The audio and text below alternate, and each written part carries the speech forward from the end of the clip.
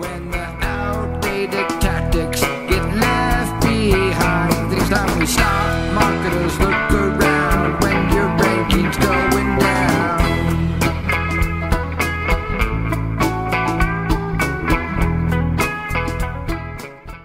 You mentioned that you liked SEO because it was changing, and there are so many changes. How has it changed? What are some of the changes that you were excited to see? What do you think is going to happen? You've been watching it for so long. What's your take on that? Yeah, look, if you look at it, the fundamentals of SEO really haven't changed that much. Really build a website that attracts good links in general. The way to go about that strategy is different. It used to be in the old days, and I'm sure, Jim could talk about this, is you could have really low quality content, even like a one pager with very little content on it, and get a lot of links to it, and do extremely well. That has changed over the years. Google's got much smarter about, making sure that the links are real, that the content's real. So people have to put the real effort into building out something that's really good. So I think the concept around how search engines, or what search engines want to rank, has always been the same, but the strategies to achieve that have gotten harder and harder over the years, because one, you have spammers, and Google has cracked down on a lot of that, and two is you have a lot more competition. There's a lot more competition out on the web, and Google has a lot more selection to say, what should we rank for the keyword jeans, or the keyword SEO, or the keyword whatever. It's just a lot more out there, and Google's able to be much more selective of what it indexes, or what it crawls, what it indexes, and then what it ranks. And then of course you have the interface itself. It's not just the 10 blue links anymore. There's everything and anything in the place of the 10 blue links, from ads to local packs to featured snippets to images. You name it. There are videos. There's everything in the way of those 10 blue links. And it's become more of a challenge for SEOs to understand that and say, it's not just about those 10 blue links. It's like, all right, I see for these queries, maybe the videos show up, and maybe how can I go ahead and optimize videos to show up in those places? Or maybe I really need a feature snippet, or maybe I need, to be in the local pack for this. And that's where, these challenges over the years that made things harder has made SEOs to, become more mature and develop. And the ones that really succeeded over the years and that are still here, like, you guys, are the ones that have adapted and actually are smarter about what they're doing. They don't complain, Google made this change and this SERP feature is in the way, and it's so bad, and it's 0 clicks, and I'm not, Google's trying to kill SEOs and kill search.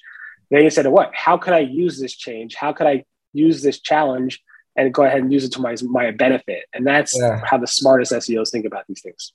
Well, we may still curse, but then it's like, all right, well, we'll do the best with what we've been handed. Right. But yeah, there are lots of opportunity, especially like in video, for example. And it's like, the more that Google puts videos on the first page of search results, the more, we have a case to tell our clients, look, video is really important.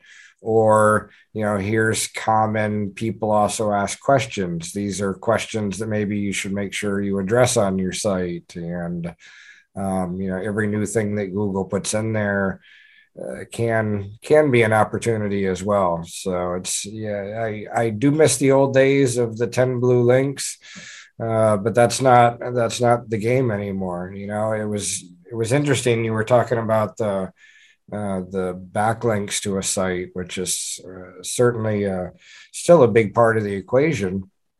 But, I think with newer things like Google measuring user experiences and things like that, maybe things like the short click and the long click, things like that.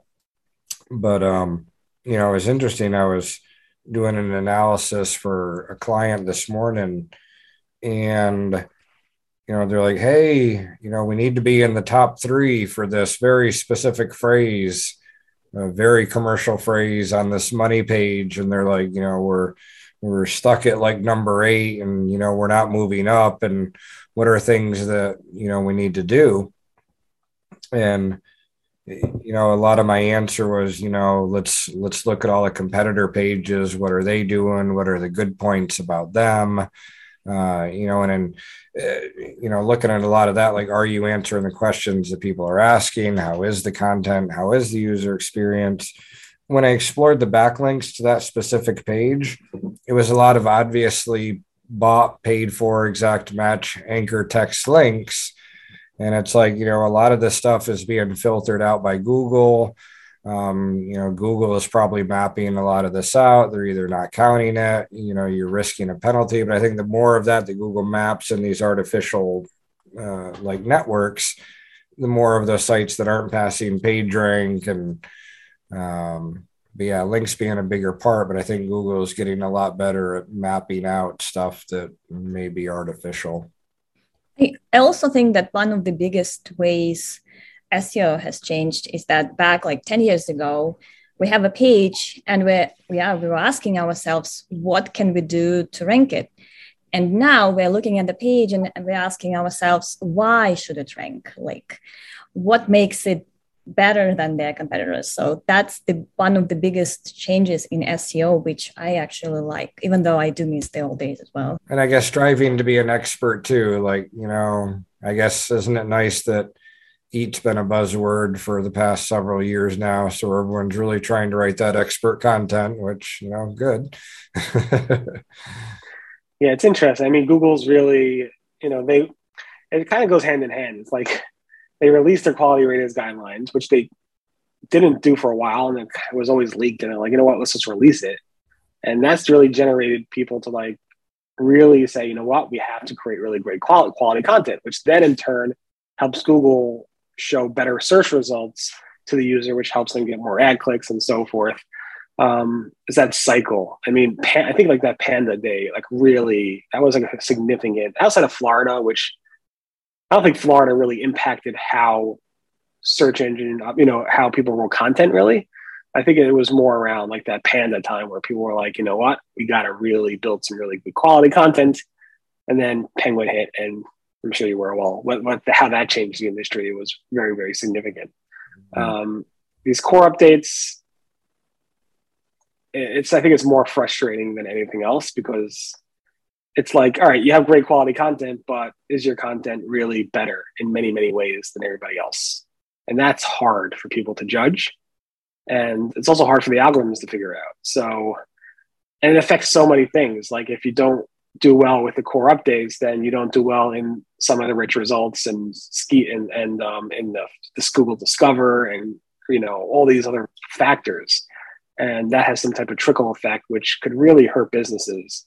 The SEO fundamentally hasn't changed. We still need a website that's easy to crawl, has relevant content, helps people and stuff. But the tactics have changed, like you said. So there are still those outdated, dangerous tactics, myths about SEO that are floating the industry. What are some of those that are dangerous that you still see there discussed, people asking questions about those? And what should SEO community already leave behind, in your opinion? Well, that's a good one. What are some of the SEO myths? And there's so many. Google Ads helps you rank better in search. That doesn't really work. I mean, it depends on if you believe or do not believe Google. Like I know a lot of SEOs believe that pogo sticking from the search results, like clicking on search results, actually impacts the rankings of them. Google says no. Like Google Analytics data or Google Chrome data is used outside of Core Vitals, but Chrome data is used for user experience metrics. A lot of SEOs believe that Google does that, but Google says no. Either way, who cares? I mean, if you have a good user experience, that's going to overall make for a better website. The things that are dangerous, I mean, people still buy links, and that could be super dangerous. That's something you should probably avoid. Well, the thing that I see just to tap on that, because I can't help it, is there's so many people that have like these databases of blogs. And they're like, oh, you're a finance site or you're a travel site, or, we have all these bloggers inside of this database. We'll get you links on these bloggers and these databases. And All that stuff can be mapped so easily. We're mapping it, and if we're mapping it, I'm sure Google is. But that's the biggest thing I see with the links is everyone's like, we have this spreadsheet of sites, and once spreadsheet is mentioned, it's like, that can be mapped. And I think the good thing about that is now that it doesn't really hurt. Google just ignores those links. You're basically like paying money for something, and it's just not doing anything for you. Which in the old days, like maybe 10 years, 5 years ago, maybe a little bit more earlier, it would actually hurt you. So it seems like those things don't hurt anymore, but they just cost you money and time and resources. What is your thoughts on like domain authority? Speaking of SEO so and things like I mean, domain authority is interesting. I mean, it's obviously a Moz metric, and I think there's a lot of confusion around the concept of domain authority versus the Moz metric of domain authority. Well, there's also now, like everyone has their own metrics, like Moz, Majestics, Ahrefs, SEMrush, like all of them now have their own type of domain authority scores. Right. They're all a little bit different from every other one. Right. I mean, again, it's so one is like, Google does not use the third-party metrics as part of its algorithm. Everybody should know that. Some people just don't understand that concept. Google does not use third-party metrics like Moz, domain authority, or any third-party thing as part of their own metrics. Google has their own thing called PageRank. It's probably used less now than it used to be. But there is a concept of like, is this site authoritative? Is this site, something that's, domain authority? Does it have authority? Do the people on the site have authority and expertise? So yes, I think there is some level of like, searchengineland.com, has been has a pretty big authority in the SEO space. Search Engine Roundtable as well, I believe. But the Wall Street Journal versus Search Engine Roundtable, Wall Street Journal has a lot more authority, even though they have no clue what they're writing about when it comes to writing about Google. I mean, they've written so much misinformation and junk on that topic, but yet it's an authority in general in the world of journalism. If you got a backlink from one of those low domain authority sites, would that be bad? I don't care. No, I never disavowed a link in my whole entire life. You can link, I know there's been plenty of people that claim, I mean, maybe if you have in general, if like a lot of your links and you bought links and you have a bad history, sure.